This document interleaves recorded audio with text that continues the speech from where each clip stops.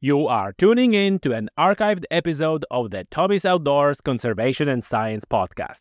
After you finish listening to it, why not take a moment to listen to one of the most recent episodes? I'm sure you'll enjoy it.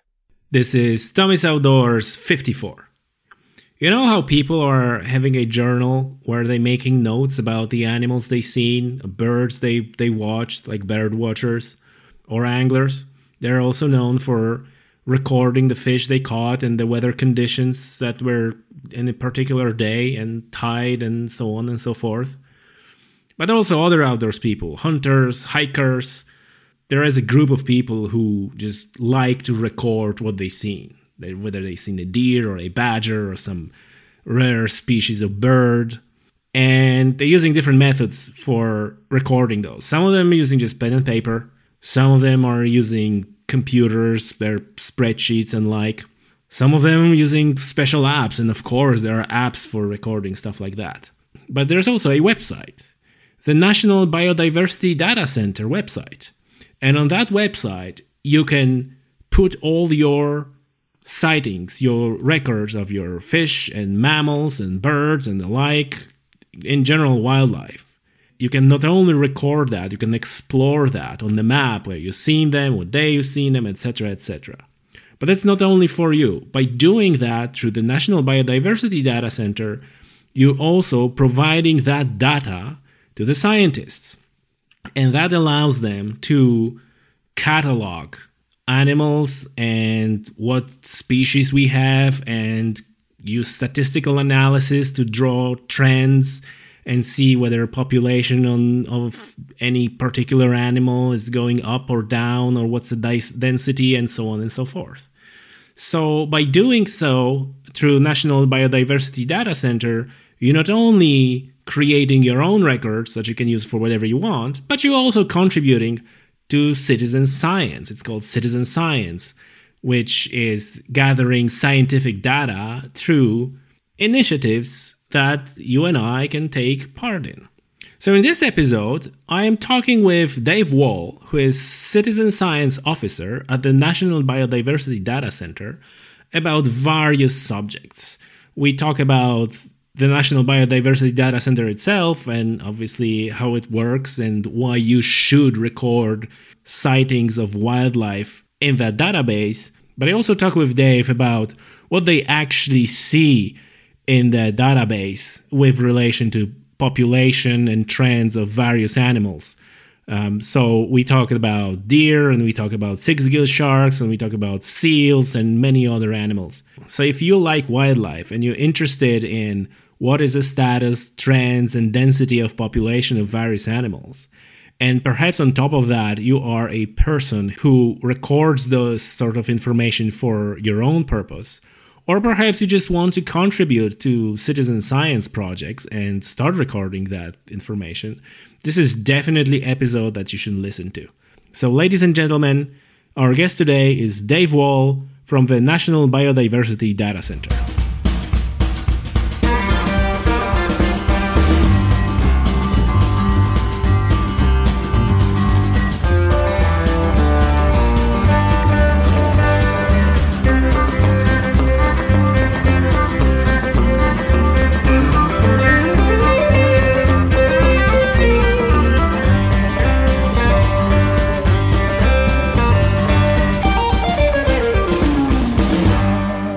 Dave, welcome to the show.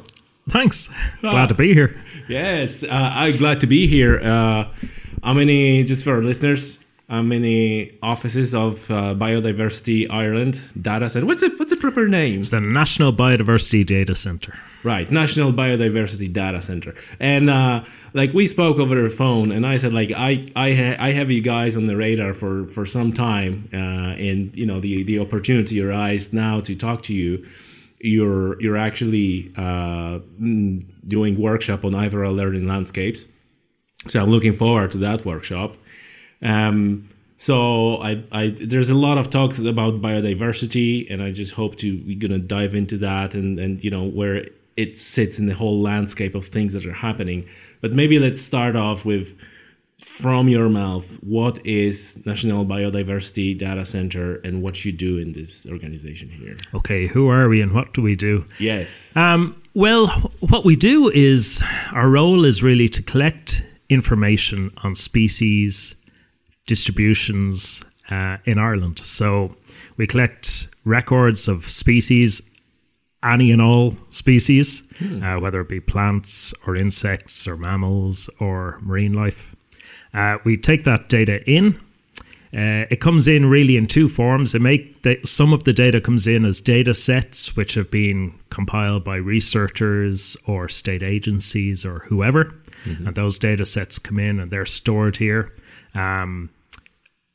In some cases, we have citizen science projects, which actually we collect the data. So we act as a portal.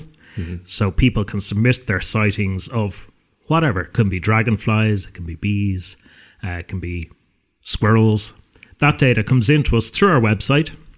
We validate that data. What does that mean? It means we look at the data.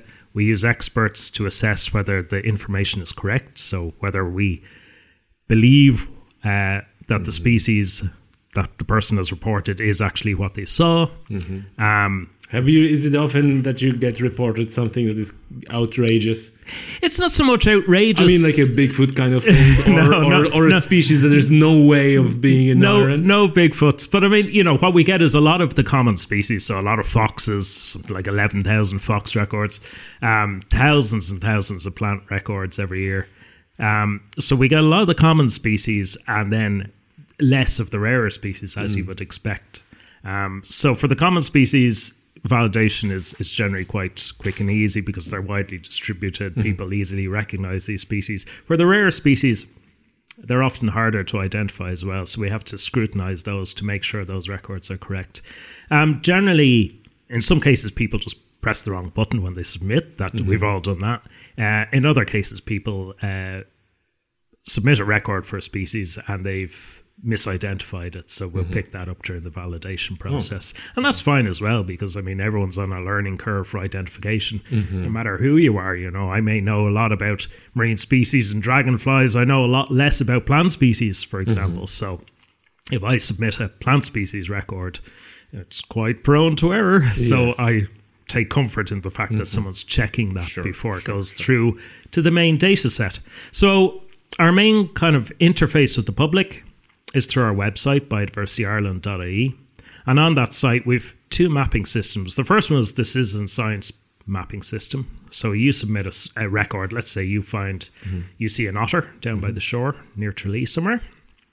You submit that online, goes into our citizen science portal, and it's instantly mapped. So you can see it straight away on our citizen science portal on a map of Ireland. Then it goes through a validation process. And once it's validated, then it goes into the main biodiversity mapping system. And that's the mapping system we use and the data system we use when data is requested from us. So if it's for a policy or a research purpose, that's the data that goes out. So it's been validated by experts. Okay. And are you guys doing any research yourself on that data, or is it just the collecting the data? The main role is to collect the data, but yes, the data is used for various, maybe used for reporting or maybe used for research. Some of the reporting we're involved in mapping it, in analysing it. In other cases, we may collaborate with groups. In other cases, the data goes out for third-party use.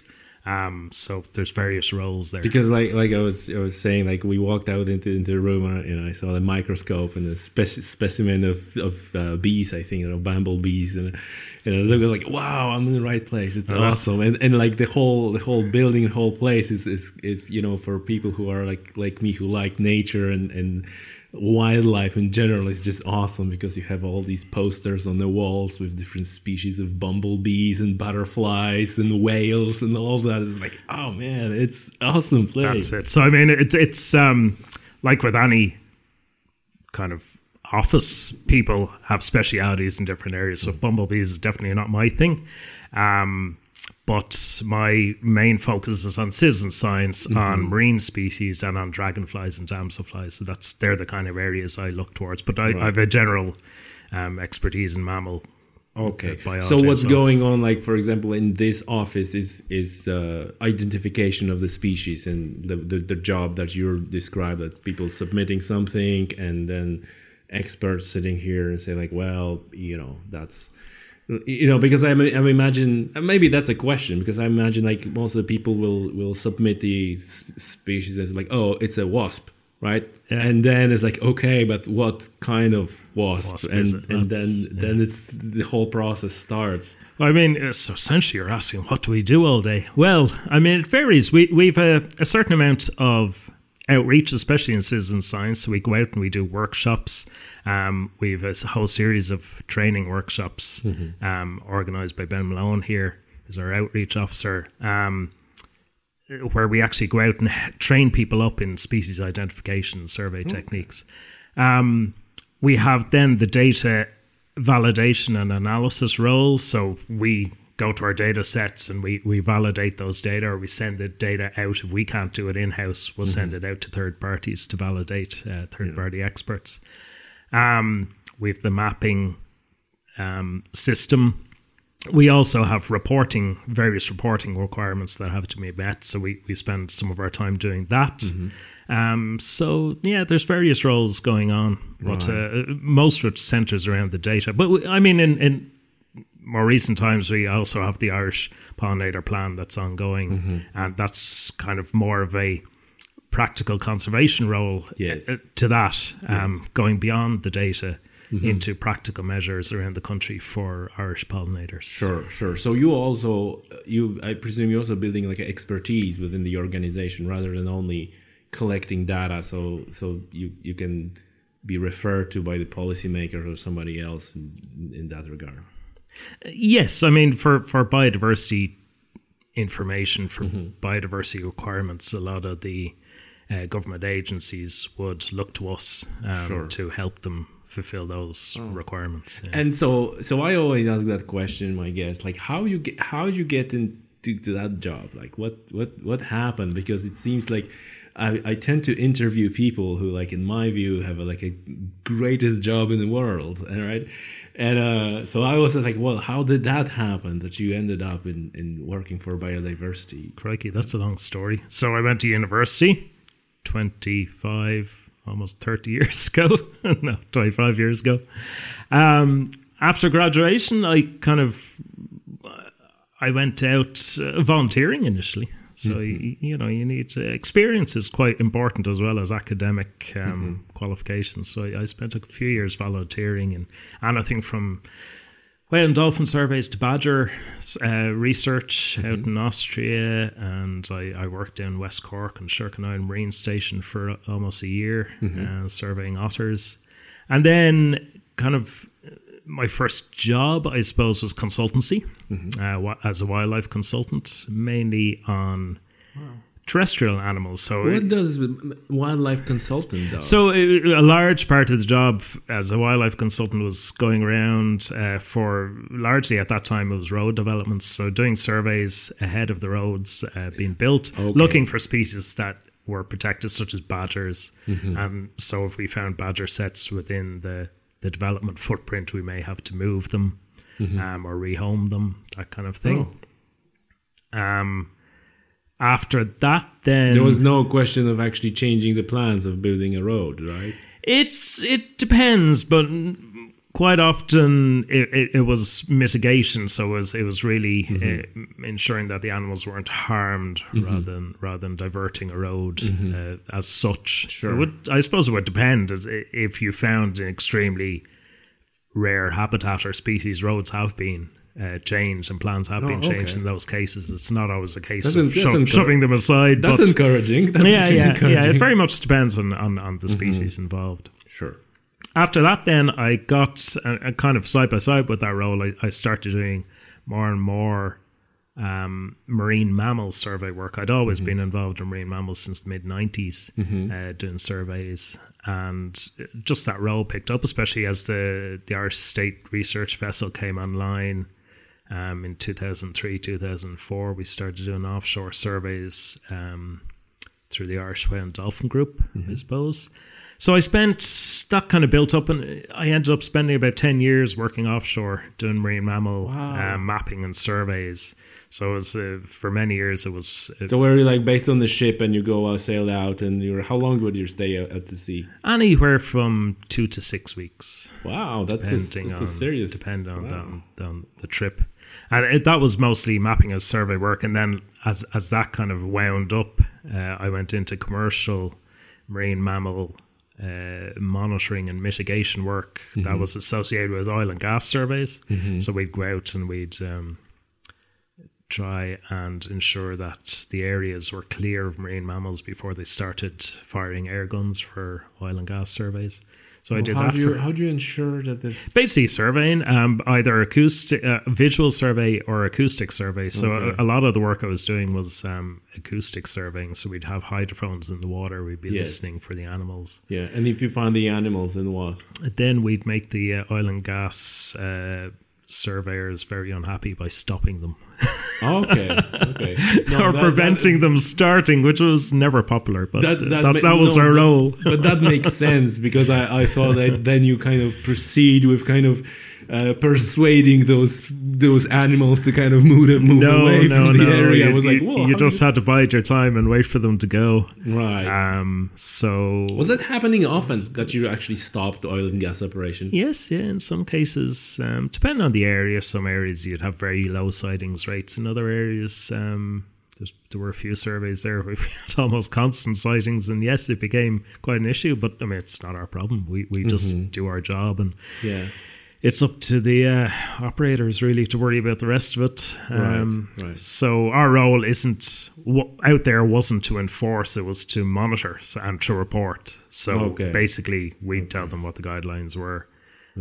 We'd inform them whether the area was clear or not, and they'd either comply or not comply. And in fairness, they always complied, because in the environmental aspect of the surveys was quite important to them, in terms of reporting back. Because it's like in my mind is like that the oil and gas industry is like this big bulldozer that goes over everything and don't care about anything. And here you said like, no, they actually, take into account what we say, that we saw the whales and so on and so on. So that's encouraging. Yeah, well, I mean, they, in Ireland we had a set of regulations that had to be adhered to, and that was reported back to the survey regulator, which was in one of the government departments. So obviously if they didn't comply, that would be flagged up and there'd be issues. But even so, I mean, generally, I think maybe in the early years there was a lot of dismissive approaches maybe to marine mammal mitigation, but certainly, by the time I was doing it, kind of 2010 onwards, maybe, it was standard in the industry. And once something becomes standard in the industry, it tends to get questions less. Yes. So they knew they were there. They knew they had to comply, and they may not have liked it, but they did it. And have you ever had a kind of, let's say, suggestions like, hey, Dave, could you pretend that you did not see that whale over there? No, there's never any of that. Sure, you get a bit of argy-bargy sometimes, because, those guys are under pressure. You're looking at ships potentially being chartered at $250,000 a day. There's a lot of money involved, but no, generally very, very few problems. Okay. And as long as you're working on professional survey vessels, they did their job. Okay, so you've been on the vessel that was dedicated to surveys. It was not like you were one guy on a vessel that is used for oil and gas, and you just... no, I was, you might like be. That. Generally, you'd be a part of maybe a team of 4. Okay. Because most of these surveys are quite large vessels, so generally a team of 4, because you had to provide 24-hour cover, both visual and acoustic. Okay. So, All right. So you're on those. So you were working on those So vessels. did all that for about 10 years and then came back on shore mainly because the kids arrived. And I can imagine it's kind of it puts a strain on your relation, and like you've gone for 6 weeks at a time, and it's a repeatable process. Right? Yeah, and I mean it's not nice to come home and your kids barely recognize you. So yes, that kind of put the kibosh on that. And it was kind of lucky in a way because the bottom fell out of the oil and gas industry pretty much around the same time. So a lot of those jobs went at that time. Due to the drop in oil prices. So I came ashore and then I worked for 4 years in Northern Ireland with Ulster Wildlife doing community engagement work. And then at the start of this year, I started up with the National Biodiversity Data Centre on an EPA-funded project looking at aquatic species. So we're looking at, one part of the project is looking at dragonflies and damselflies.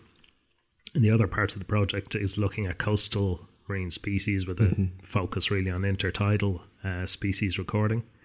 I suppose one issue we've noticed in the biodiversity data centers, we do have I suppose a lack of marine records. I'll give you an example. So beetleid anemone, I'm sure you'll be familiar with the little red jelly blobs that sit in on the rocky shore. Probably the most common species we have, or certainly one of the most common intertidal species we have.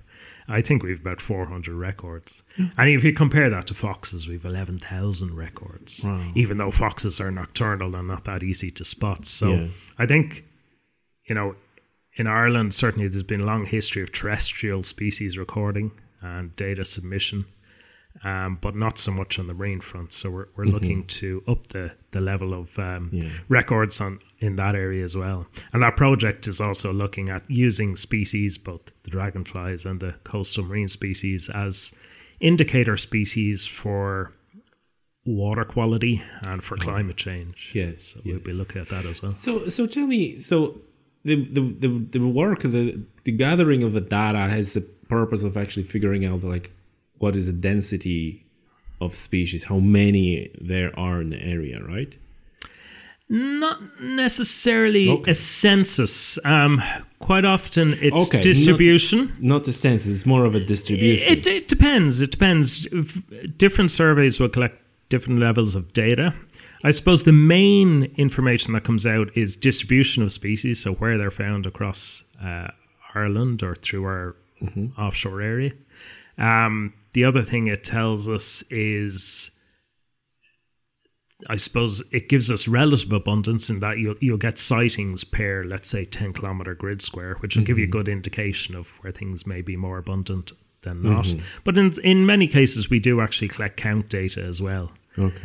So yeah, it has various uses, and in some cases we will structure a survey so it can be used to estimate numbers, but more often than not, especially with the kind of casual records that we get in through the website, you're looking at distribution and relative abundance.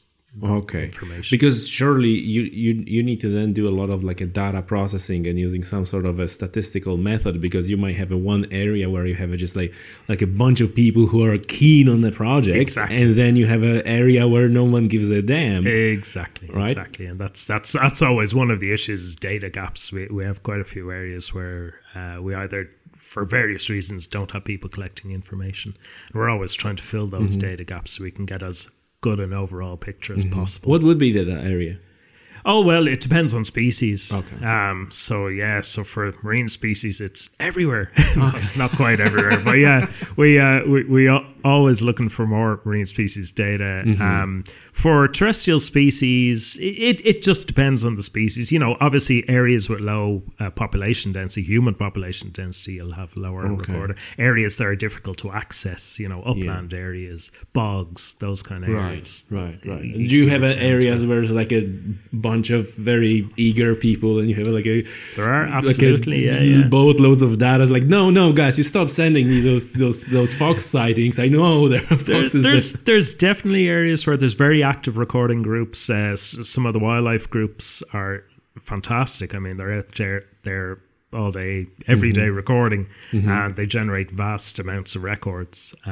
Yes, so you have to take that into account during the analysis as well. Yeah, for sure. Just like, I'm just wondering, like, how big is that part of what you guys doing? Like a statistical analysis and data processing, which then has nothing to do with the lovely posters on the wall, because that's, you know, kind of like a strictly academic. Like how big of a part of what you do is that? It again depends on the project. For some projects, we might have a reporting function where we have to report back results, and it'll require statistical analysis.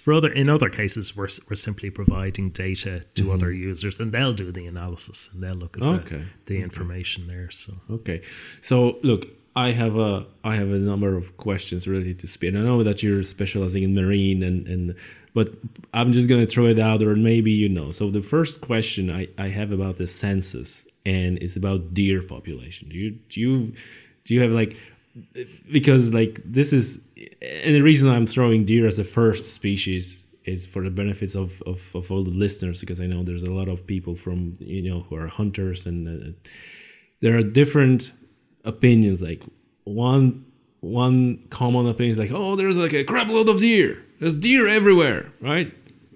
Then you hear like, no, deer are getting pushed. There's a poaching going on. There's this many thousand killed everywhere. There's, you know, the increase in the number of hunters is much bigger than the increase in the number of deer, and then you have like a middle ground. It's like, well, we have no idea. There was no census done. There's like, but I think what you're doing is like as close as it gets to, you know, have that some sort of the idea. Probably your third opinion there was the closest truth, in that if you want a accurate understanding of the population of a particular species or group of species, you need to do a structured survey. So a lot of what we do, as I said, is focused on distribution and relative abundance of species. A lot of our kind of outputs in terms of information is in trends. So we may say a species increasing, a species decreasing, a species is stable. That's based on the data we get in, and in some cases having a fixed network, or as wide a network as possible, of annual monitoring sites, which will enable us to determine trends in the data. If you want actual counts, quite often it requires a dedicated population survey. And certainly for deer, that's one of the things. We have very few actual population assessments for our mammal species, because it's quite a big role. It's a huge, you know, as an undergrad and partially as postgrad, I studied foxes, and even just look at foxes in Dublin, the amount of effort that you required to try and get some assessment of population was enormous, you know, because you had to really, it wasn't just a case of collecting records. You had to go and look. You had to know where you'd look. So I suppose a good example might be the work I did on the marine mammals, on the whales and dolphins. There, we were able to map relative abundance very well, because we knew not just where we'd got records from, because we'd done the survey work, we also knew where we'd been and looked. And that's the critical information. You need to know where you've looked, because the blanks are as important as the positives. So you need to know where you've been, where you've looked, where you found animals, and where you haven't found animals. And then that will enable you to accurately determine population estimates or relative abundance estimates. If you don't know where you've looked, then it's a harder trick to do. So the effort information is quite important as well. Okay. So in other words, there's... So sorry, for deer, yes. I mean, I suppose, to create a national deer management plan or whatever, probably you need a survey data. That's the kind of data you're looking for. And why it wasn't done? Why no census was done? Is it? Well, I imagine resources are a large part of it. It's incredibly expensive to do national surveys for any species, right? Because you need to go out and cover the ground or the water. Yeah. So, for example, when I was working on marine mammal surveys, the only way we could feasibly do it was by using vessels that were heading out to sea doing something else. We couldn't afford to charter a vessel. It would cost you, if I wanted to charter the Celtic Explorer, let's say, for a day, you're looking at 18,000 per day. 18,000. Yeah. It's a lot. So you add that up over needing to cover the whole sea area every month for maybe 5 years. It's astronomically expensive. Yes. So you have to, if you want to go out and do a badger survey, you have to send people into the field all across the country. So you have to have a sampling points and send those people out. So any full population survey is very, very, very expensive. Okay. So that's why in some cases it's cheaper to look at trends in data and relative assessments of population rather than actual counts. Sure. So tell me, Dave, does it make any sense, if a hunter or angler comes back home, does it make any sense for him to log into your website and say, oh, I saw 5 deer and 2 foxes, right? And the next, day, he goes to the same place and he says, like, hey, I saw 3 deer and 2 foxes. Like, is this the data that you're looking for, or is it just creates noise and you're not really? No, absolutely. It's a good idea for anyone who's out and involved with a particular species group to submit their records, because that gives us more information. More information is very valuable. We generally say if you're working in the same area on a regular basis, we would tend to say you may submit your records every fortnight or even once a month in some cases, because that repeat survey data or that repeat record data is quite valuable in, for example, dragonflies and damselflies. They've set flight periods. So different species have different flight periods.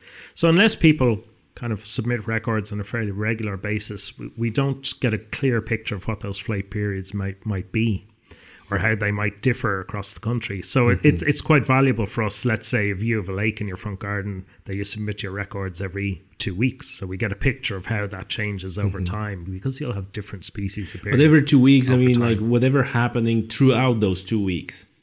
No, or was it like every 2 weeks on that day? Something like that, yeah. Oh, yeah. okay. So it's not like you're collecting your data for 2 weeks every day and then submit everything. No. Okay, so it's like a spot check almost. Kind of a spot check. I'm coming in always on the first, on Monday, every 2 weeks, and whatever I see that day, I submit. That's quite useful to us as well in determining what we call the phenology, or basically how the species either grows over the seasons or is active over the seasons. It gives us that kind of information, which is useful as well. But if you look out your back garden, you submit the same. Let's say you have a tree in your back garden, you submit that every day. Well, we don't get a whole heap of information from that. Well, exactly. So. Because I think about my buddies and myself, hunters and anglers, and we spend a lot of time outdoors.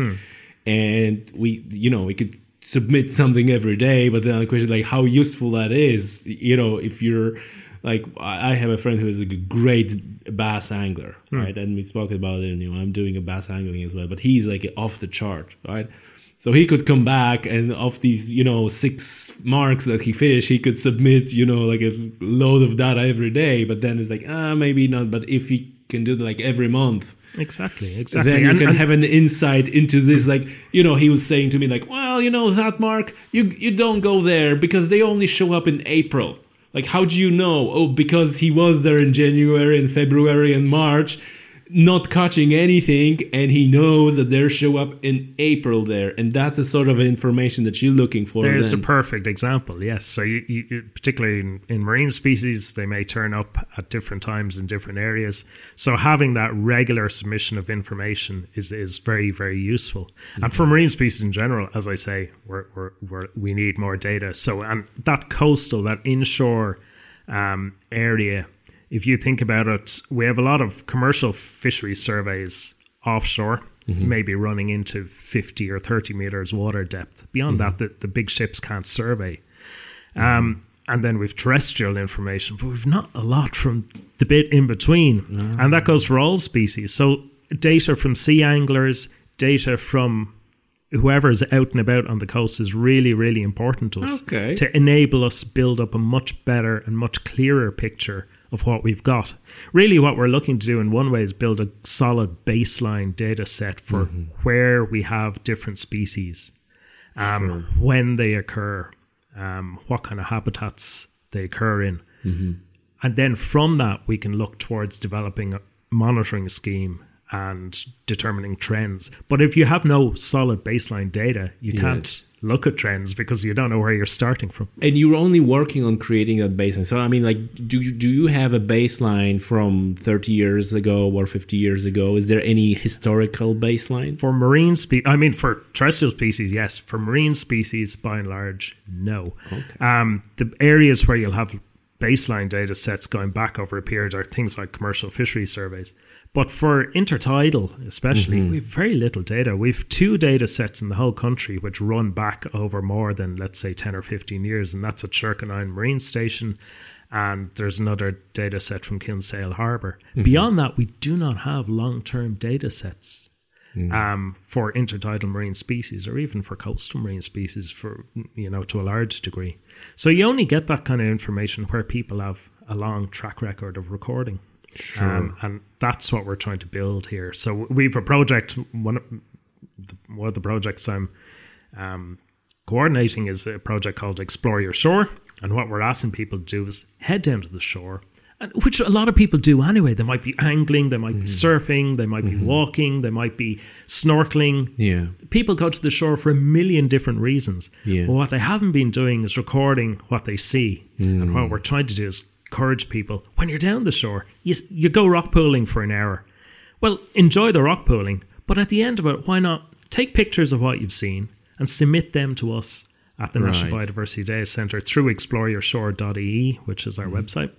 And then we can validate that data. That gives us really useful information on where those species occur. For a lot of our coastal marine species, for a lot of our intertidal species, we have a kind of a patchy map of where it occurs around the coast. We want to fill in all the blanks. Sure. In other words, don't worry so much about the foxes and deer, but the coast, the what's happening in the intertidal, that's very not important. Saying that at all. It's plus. I mean, we still need to worry about the foxes and the deer. We still need to keep that data coming in, so we maintain a good data set there. But we particularly, for people living near the coast or active around the coast, we need that coastal species information. So we've a number of projects we're rolling out, and what we've tried to do is make it fun and easy rather than laborious and complicated.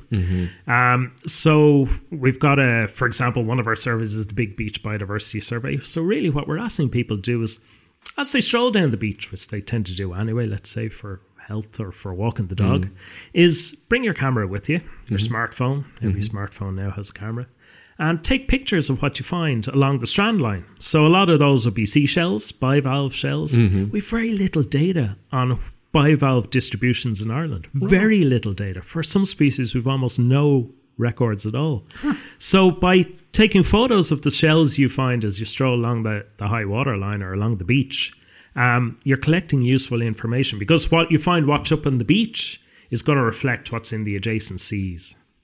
Yes. So it gives us information, not directly, but indirectly, about what's underneath, the bit we can't see, what's underneath the adjacent waters. Wow. We've another survey, which is our Rocky Shore survey, which will be rolling out shortly, where we ask people essentially to do the same thing for rocky shores. We ask people to survey from high water to low water and record the different species they see there. Another one of our surveys is going to be asking people to record snapshots, photographs of various sessile species. So the stuff you see clung to rocks, barnacles, limpets, and maybe species like seagrass as well. Asking people to take pictures of those at a particular resolution and submit those to us. And then we'll analyze those in batches, because in those particular cases, species can be quite hard to identify. So we'll get experts to analyze those in batches. So we've those kind of projects ongoing. The most basic of our Explore Your Shore service is seashore snapshots. So you're out on the coast for any reason whatsoever, sea angling, whatever it is. You take a picture of what you see or you catch on your phone, and you can submit it through seashore snapshots to us, and each of those is a record. Each of those becomes a data point, becomes a mapping point for that species. Which is, again, incredibly useful in helping us build a data set there. And then once we have a good data set in, we can look at relationships to things like water quality, habitat quality, climate change. So, for example, if we get a good data set up over the next 5 years, let's say, we can go back again in 5 years' time and see, has that changed? Yes, see the trend. Exactly. So, the longer term goal, I suppose, would be to try and establish some monitoring stations or monitoring points around the coast where we can look at how things change over time, to enable us get some impression of how things are being impacted by human activities one way or the other. Yeah. Well, I hope a lot of people who are listening to that podcast will take to the shore and then take to the website and record their sightings. It's really easy. I mean, of course I'm going to say it's easy, but it is actually easy because we set it up that way. So in effect, a lot of it comes down to just being active and taking pictures of what you see. And then all we need to know... Which people tend to do anyway. And all we need to know on top of that is where you were, what date you were there, who you are, because we need to know who the recorder is. And then you just submit the various species. It can be get quite addictive, quite honestly. Yes, I can imagine that. You want to identify stuff. Yeah. So did you get a feedback then saying like, I submitted this shell, or I submitted this thing, and then did you get that information that was actually this type of coral or whatever? Yeah, I mean, what we do is, because of the volume of records, we can't email everyone back, but you get a big thank you. The forum gives you a thank you for submitting your record. You're immediately able to see your record mapped on our Citizen Science portal. Immediate gratification. The Citizen Science portal also enables you to explore your own data. So let's say you've been recording for 4 or 5 years and you've submitted 1,000 records. So you can use it for your own You purpose. can use it to explore your own information. So you can go in there, you can log in. It's based on your email address. So if you use the same email for each record submission, you can go in there and explore your own records. You can map how your records have changed over time. You can see distribution changes. You can explore all the information you've provided. And then you can go to the larger mapping system and see how your records relate to everyone else's records. So you can see how you relate to the bigger picture. I can see a few anglers right now sitting there and saying, like, I'm not giving away my marks. A lot of people say that, but I can tell you, if you've got marks, most other people already know your marks. I mean, there's very few secrets in life. There's a lot of people going, oh well, we can't tell people where that is, but sure, you Google it, and I can, in 90% of cases or 95% of cases, you'll find out straight away where other people have caught stuff, because with social media now, nobody keeps their mouth shut, so it tends to get out there anyway. So I mean, it's not explorable by. So if I know email address or handle or nickname of my buddy who is fishing all the time, I cannot go in and check what he was recording. No, not unless you have his password. Okay. So no, but it might seem kind of silly, but I know that there's a lot of people who have those thoughts immediately. Yeah. Okay. So that's good. That's good to know.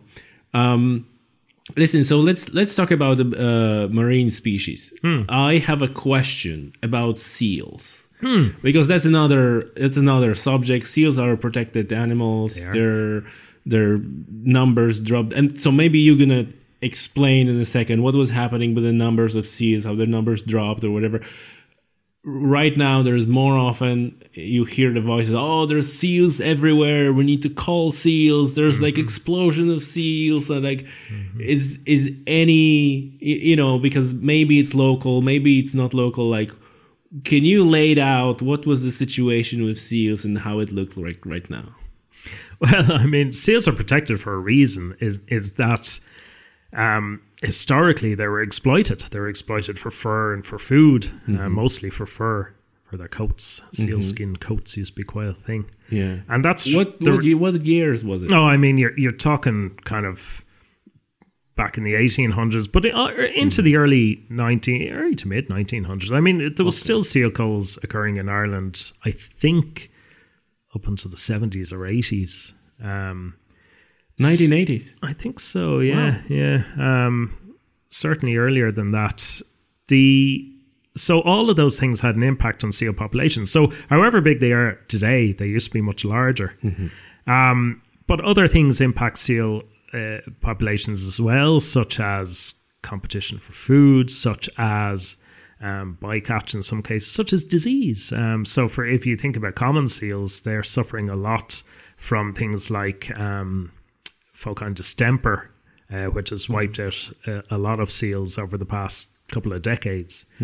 So I suppose, are there lots of them? Well, I mean, they're returning to healthier population levels. So we can see the population rebound. But there's a natural control mechanism for seals, which is food. I mean, so I can recall one of my first jobs out of university was looking after seals up in Glenveigh.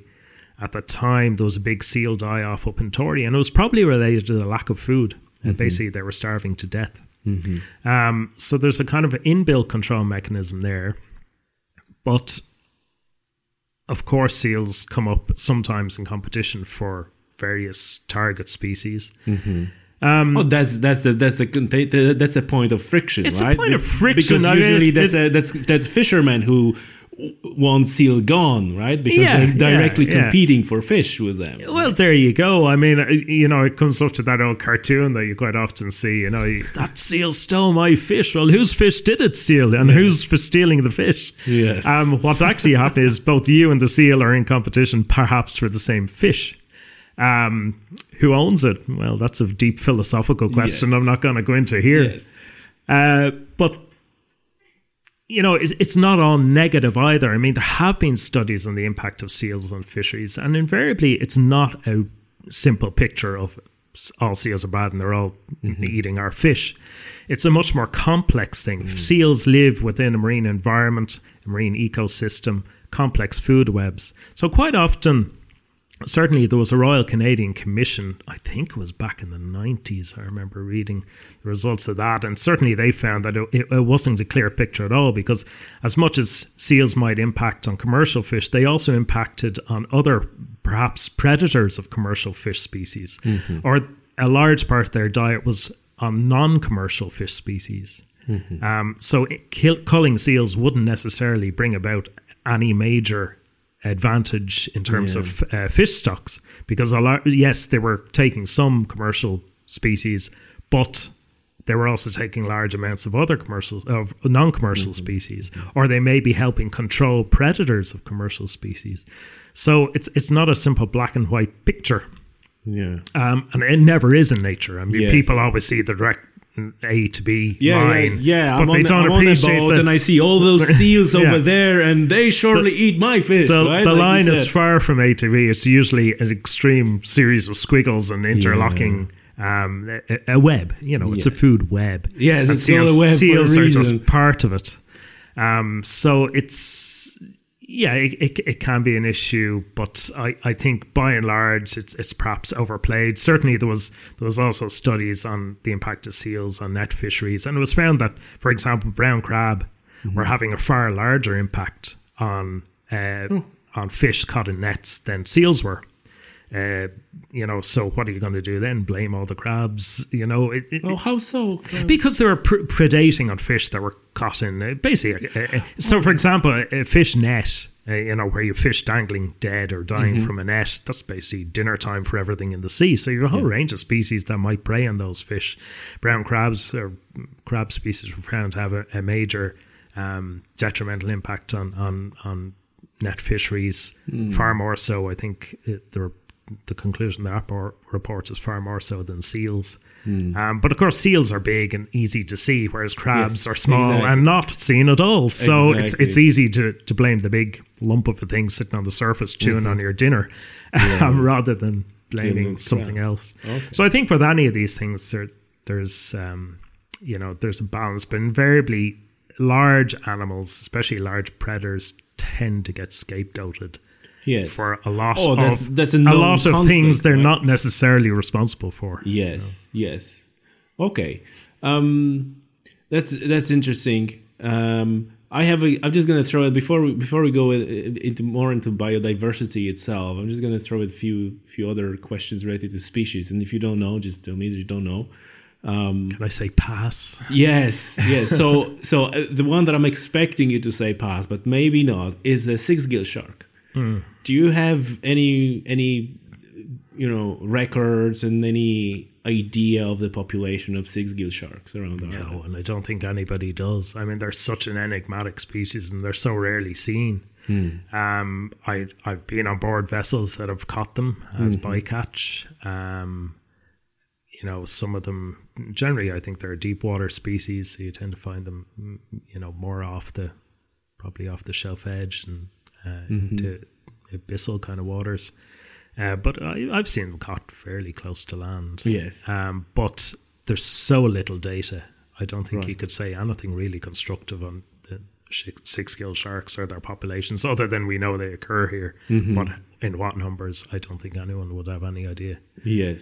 And so if you have a species like that, and it might be a little bit loaded question, but it comes truly from my quest for knowledge. Like, if you have a species of fish like six-gill shark, which we don't really know, would you say, what's your view on recreational angling for those species? Are you more of the opinion as long as you release that fish, it's in the grand scheme of things, you're not doing any damage? Or are you more on the side we don't know, leave them alone? I suppose it's a good question. For a long time, it was always assumed that sea angling was such a minor impact in comparison to commercial fishing that it wasn't worth worrying about. But I think that perception is changing. Certainly, if you look at some of the fisheries in the US, for example, the Goliath grouper is a classic fishery where sea angling, recreational angling has had a huge impact. Basically, what happened was from the 70s, 80s onwards, there was even before that, there was major sport fishing for Goliath grouper because they were huge and they were big game fish. And what happened was quite rapidly, and I do have in one of the talks I give, I've a nice series of photos of catch landing photos from a commercial angling charter in Florida, and it shows you his catches from, let's say, the 60s into the 70s into the 80s, and what happens quite rapidly through that, indeed within maybe 5 or 10 years of him starting that charter, was all the big fish were gone. Because he was landing everything because he caught. They're extremely slow growing, right? Exactly. All the big fish were gone, and as the years progressed, what you were getting was just small. You were getting the same numbers of fish, but smaller, much smaller. Yeah, and that goes almost universally for fisheries. Yeah. All the big animals are gone. Yeah. And the problem there is twofold. Number one, quite often the small animals aren't reproducing yet. Obviously, they have a much lower commercial value. So bigger animals have a much higher commercial value than smaller fish. And a huge problem is that in many marine species, if not most marine species, the big animals are much more fecund, much more productive than the smaller animals. So a big fish may lay 1 million eggs in a year. A small fish may only lay 1,000 or 10,000. So once you take the big animals out of the population, it has a hugely disproportionate impact on the reproductive ability of that population.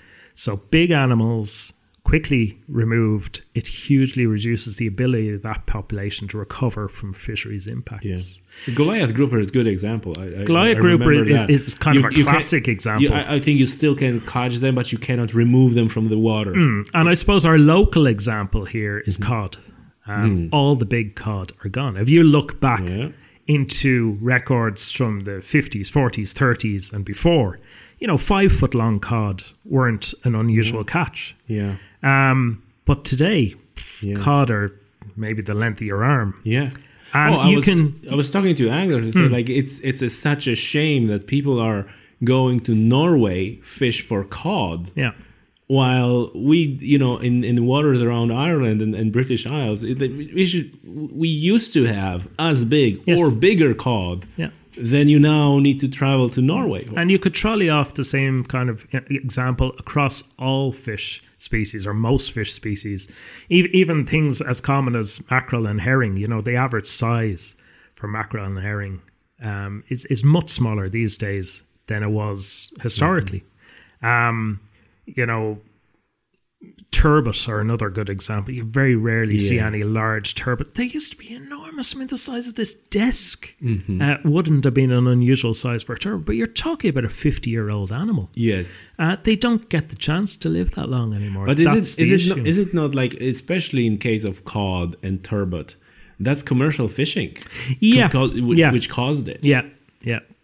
Pretty much. I mean, that's why the Goliath grouper is a good example for sea angling. But you could make similar claims, for example, if we were allowing, if it was an ongoing issue of catch and kill for even shark species, you could potentially have that level of impact on local populations. If Macos are gone. If that was the case. But luckily, what we're seeing now from recreational sea angling is a move from catch and kill to catch and release, catch, tag and release often, but catch and release by and large. Yeah. So, I mean, is there an impact? There still is an impact. Obviously, if you spend 2 hours struggling with the fish and landing it, you've had a significant impact on that fish. Now, will it recover? It may. Not all of them do necessarily, but it may well recover. But what if someone else comes along the next day and catches that and does the whole thing again? What are the recovery rates? It's very hard to determine. Hopefully the tagging data will give us that kind of information long term, but definitely catch and release, and particularly catch, tag and release, is much preferable than removing those fish, especially the big fish from those populations. I think that in case of six-gill shark, there is, hard to say about retaining that fish because it's the size of the boat. Well, I mean, I think, you might say, well, the chance of commercial or recreational sea angling having an impact to six-gill shark is minuscule because you catch so few of them. But then again, six-gill sharks may be so rare that even catching low numbers of them may have an impact on populations locally. We don't know. I mean, the honest answer is we don't know, but we have seen that kind of impact elsewhere. Okay. And you don't have many recordings of the six-gill sharks? I would have to check the database, but I mean, I'd say most of the records are probably from bycatch from various fisheries. So probably I can send a few. Probably the I say, any information at all, we're really and the reason I'm welcoming kind of digging into that, because that's my good friend who is running a charter boat. He was on this podcast. I don't remember the number of episode. Luke Aston is his name. Yeah. You know him. I know. Yeah. So he's he even advertised on his website fishing for six-gill shark, and that become a kind of a subject with a lot of people taking an issue with that, and this is why I'm kind of digging deeper into that to have an understanding myself. Even to answer a question like, if I go with him fishing for six-gill shark, am I doing something wrong and I really shouldn't be doing that, or it's not really that impactful and I can't do that? And I think one of the messages in that podcast is like, especially hunters and anglers who are interacting with environment and nature in a potentially lethal way really should ask those questions themselves and have these conversations before somebody else turns out and there's a different conversation, and this is why this is kind of like a repeated subject. So I thought I'm going to ask you, and that hopefully helps me and other people to build their own picture and make their decision whether they should or shouldn't do.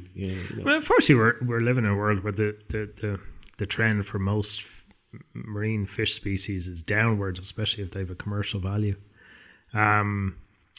So it's, I think it is, sea angling is becoming it's being incorporated more into consideration and management and quotas and stuff like that. And you saw the recent moves with tuna, you know, basically trying to divert people from catching tuna, which are extremely rare species in the North Atlantic due to overfishing, and trying to encourage people rather than doing that to tag and release, which it generates useful data then to better understand the especially the bluefin is like big. Oh, the bluefins are back. Bluefins return. They are back, and there are.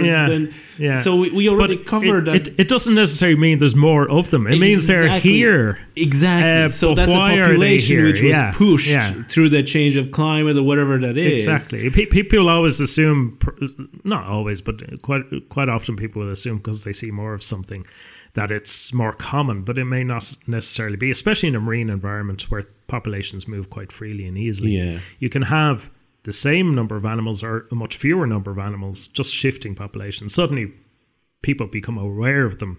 Yeah. But for example, you know, in many areas in the Mediterranean, if you ask about bluefin tuna, they'll tell you they're near they're terminal decline. They're almost gone. Yeah. So we have to be careful in not assessing that way. Plus, there's, you know, certainly a way in the past I used to angle, and that there is a basic premise that if you're not going to eat it, and you've no value in it that way, why would you kill the? I have no idea why would you kill something that you're not going to eat. I mean, just that's grand. If the thing in fishing is the catching and recovery of the fish, if you're not going to use it, just put the thing back. And absolutely. You know, to be honest, seems to make more sense on all levels. I can't imagine anyone, you know, killing a fish and not eating it. I just can't imagine why someone would do that. And just to briefly come back to bluefin tuna. So there is already, I know, in Ireland and also in the UK, the programs are a little bit different, but they're based on recreational anglers to actually tag them. And there's a number of boats or a number of anglers who are part of the program to gather the data and see what's going on, right? So I think those boats have now been licensed. I mean, it was an issue that Ireland had no actual catch quota for bluefin tuna. So in effect, if you were catching in land bluefin tuna, you were not doing something you should have been doing, perhaps. I think was the suggestion. So by license, but yet recreational anglers wanted to go out and have a go at landing a bluefin or catching a bluefin. So I think this was a way of doing that whilst doing something useful with it. I think there's 5 or 15 boats licensed I'm not sure in Ireland who can actually go and certainly we're seeing much more commonly we're seeing bluefin tuna certainly off the south coast, but also, you know, you get them around the northwest coast as well. And there's even been some records from the RC. So last question specific to species, and it's going to be land terrestrial species. Any views on reintroduction of wolves? I saw that in the paper the other day. It's an interesting one. It's kind of linked to your earlier deer question. You know, what do you need? It is actually. What do you need to reintroduce something? You need habitat. You need sufficient prey. You need a landowner you tolerance. Need tolerance, I suppose. That's another key issue. And some way of managing or mitigating their impact on, let's say, commercial species. Do I have a personal opinion? I mean, on a strictly personal level, I mean, at some point in the future, wouldn't it be great to see wolves back in Ireland? Right. I'm not a sheep farmer or a dairy farmer, as you can tell. That would may impact your view on that. You know, there are certain areas of Sligo forested areas where there seems lots of habitat, but is it the right kind of habitat? I'm not. I don't know is the honest answer. I'm not convinced there's sufficient habitat to good habitat. That's the point. You know, to do it, but I would love it. I'm not a wolf expert on that level. You know, I tell you, I would love it, but I just don't see how. I just don't see how. I would genuinely love it. I would love to have a big wilderness area where you have. I mean, we do have big wilderness. I'm thinking of some of the forestry plantations area in Sligo where it goes for miles and miles and miles. But I mean, forestry plantation probably isn't necessarily great wolf habitat. So I mean, but people are throwing around Yellowstone, like the size of the greater Yellowstone ecosystem is like it's not even, there's not even point making those comparisons. Plus the habitat quality there. Yeah. So I mean, at some point in the future, maybe if our habitat quality, and we get the right kind of habitat quality, maybe it'll become an option. But I don't know. Interesting. Yeah, like I said, I would love it, but I just don't see how. Listen, Dave. Before we wrap this up, the biggest really question, and you already kind of said it in a way. Everything's like a biodiversity in nature in general seems to be in a decline. Is there a way of turning that, or is it the only way is just record just to see what we have and how quickly we're losing that stuff? Unfortunately, I mean it's not a good picture of what we're doing in terms of biodiversity. I mean, we have a climate crisis, a biodiversity crisis.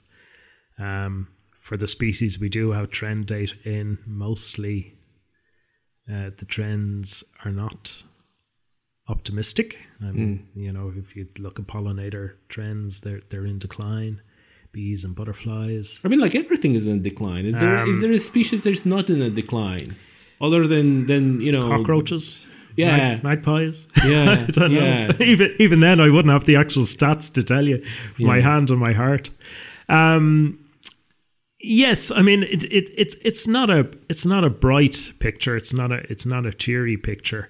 It's very important we get the data so we can assess exactly what's going on. So, for example, if you were to ask me what's the picture in terms of marine species, I can tell you about commercial fish species because we have the data.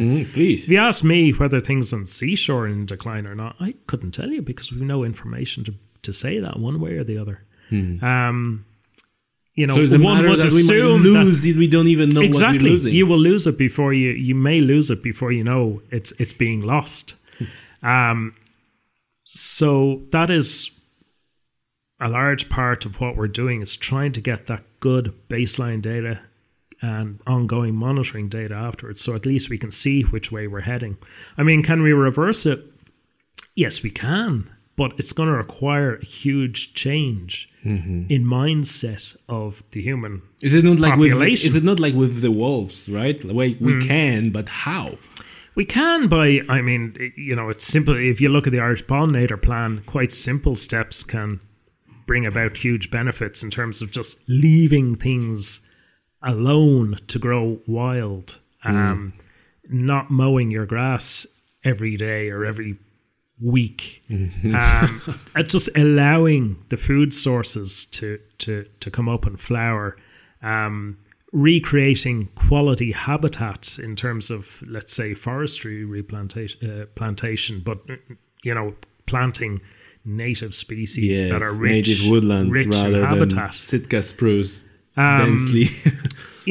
So we kind of know, it's not rocket science. We kind of know what we have to do. The question is, do we have the will to do it? It requires probably large changes in farming practice. We've gone for kind of high intensity farming. Certainly, I mean, just over the last 20 years, I'm sure I'm not the only one who's noticed how farming practice in the countryside has changed, to this high intensity growing of grass and cropping of grass and baling and this kind of activity, whereas previously you might have had more of cows out in the fields and hay making in some cases. All of these things are having an impact. Spraying, pesticides, herbicides, all of these act to reduce biodiversity. We've pollution. Almost everything we do it would appear, from driving our cars to spraying our crops. There's this phrase, war of nature, right? Yeah. And I mean, to get around that, to reverse that, we have to change direction. We have to decide maybe to farm less intensively. We have to reduce our impacts on the ground, the earth around us, I suppose, in terms of, the forests and even the grass at home and our lawns. Do we really need a perfectly green monocrop of lovely grass? Jeez, or do you get equally as much pleasure? I mean, my back garden's like a jungle. I leave the grass grow, and I have so many bees and pollinators in my back garden. And yes, the grass is long and scraggly. But you know what your neighbors are saying about you. My kids don't complain. I don't complain, and I don't really care what the neighbors say about me. That's the man. I'm happy to see that level of life in my back garden. Exactly. If I mowed that every day or every week, I'd have nothing. Yeah. So really, it's a mindset. Unfortunately, I think we've become dissociated from nature quite a lot. People almost freak out when they see wildlife and see animals around them, whereas maybe in our parents' or our grandparents' generation, we probably had a lot stronger links to nature. We'd know a lot more about nature. I'm always shocked, I suppose, on the marine front at how few species people actually recognize of common stuff, common intertidal stuff. They just don't know it. They don't recognize it. Yeah. They haven't been taught it. Yeah. So if you can't recognize it, you don't know what it is, how can you learn to value it or to want to protect it? I'm not sure about that. Previous generations had a better connection. Perhaps they had a better connection because those animals were more abundant. That's one. But the place where we are now, which is not great, it has roots back there. Right? Where there was like very little consciousness or conservation measures. And you might say like, my granddad has this farm and he was connected to nature and we have all this great biodiversity back then. But guess what? He was shooting and trapping every day. He was doing pretty much, a lot of whittling. But yet his impact on the environment of the countryside was a lot lower than modern farmers in many cases. And I'm not just picking out farmers. It goes for all of us. It goes for me. I mean, if I lived 60 years ago, 80 years ago, I wouldn't be driving a car.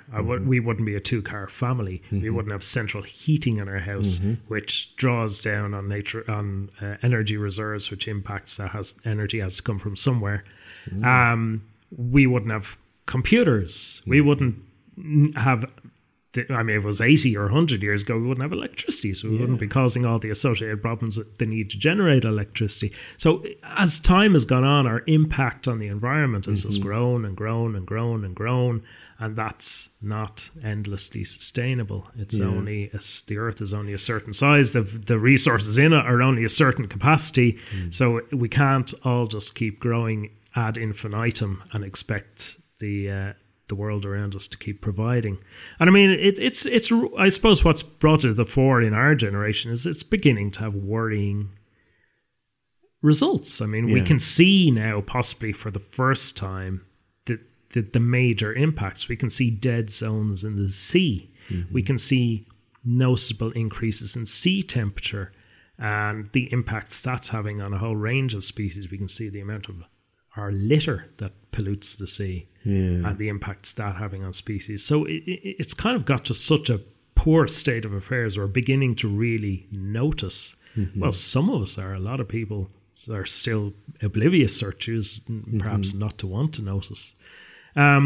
So you just wonder how bad things have to get before people will decide that they need to do something. I suppose that's the worry. And that goes for climate change and that goes for biodiversity as well. How much do we have to lose before we decide we've lost enough?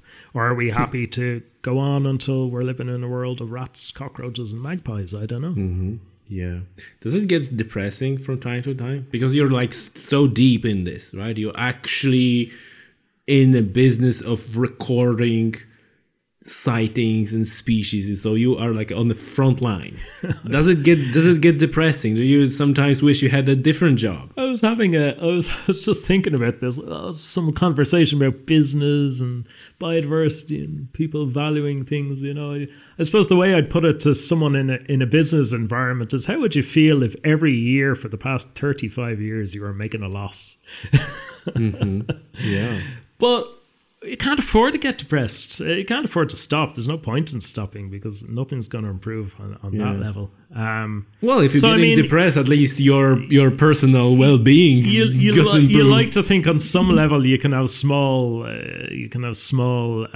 victories, but they do seem kind of few and far between. But I think certainly in this role, it's quite an important one is trying to generate that information that will enable us decide what way things are going and perhaps provoke people into thinking about what we need to do to protect what we've got left and maybe reverse the trend in some cases. Yes. It's not all negative, but the victories are few and far between. I think that's the issue. Can you give example of? I mean, in the marine environment, you can think, well, okay, we have marine protected areas that we didn't have many years ago, let's say 40 or 50 years ago.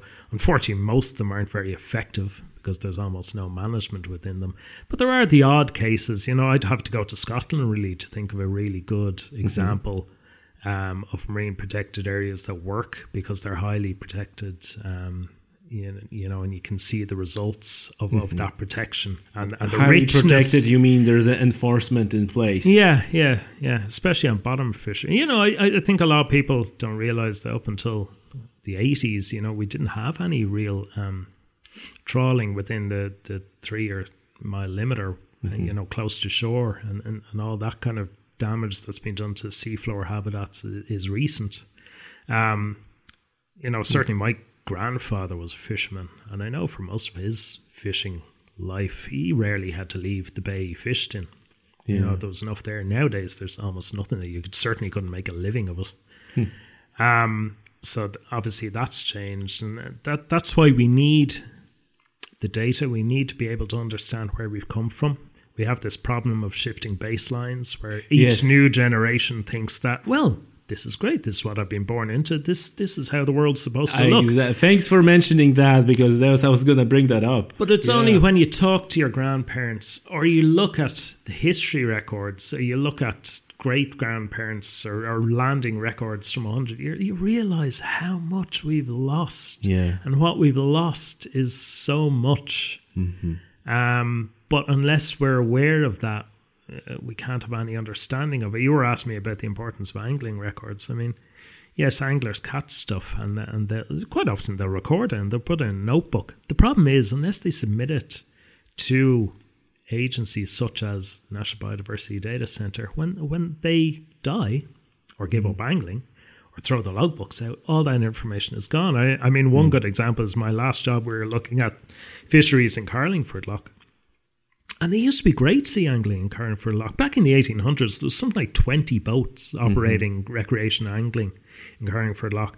There was records it was a well-known hotspot for common skate, for taupe, for other shark species, for sea bass, for mackerel herring. Nowadays, there's one boat, I think, operating out there, and most of what he catches is beyond the mouth of the loch.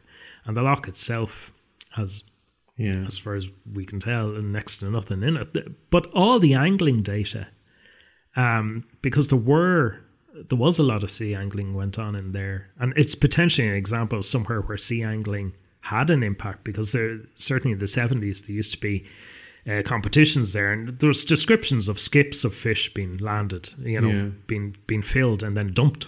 Potentially thousands or tons of fish annually for a few years, and it seems like post that it didn't recover. But if we had that information, we'd be able to chart that, we'd be able to understand it. But all that information's been lost because the records have been lost. They were never kept, they were never submitted.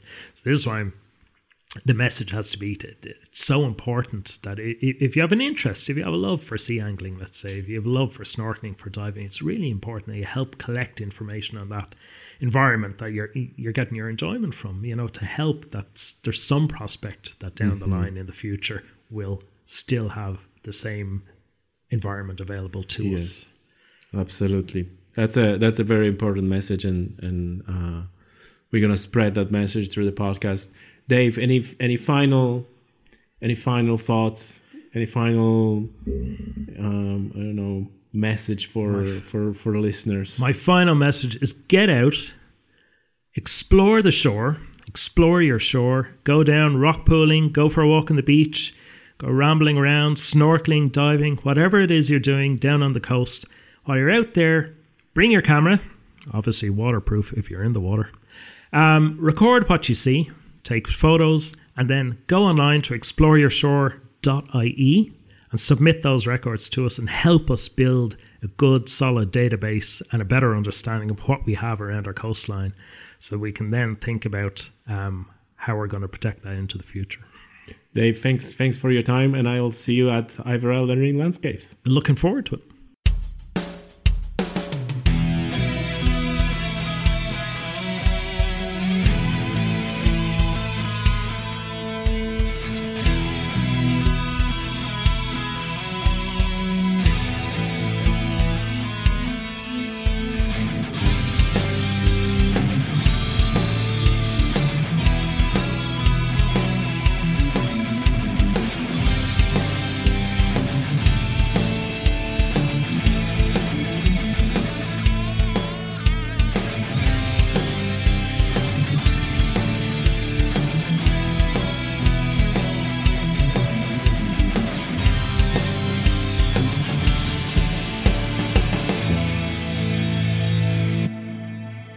You just listened to an archived episode of the Tommy's Outdoors Conservation and Science podcast.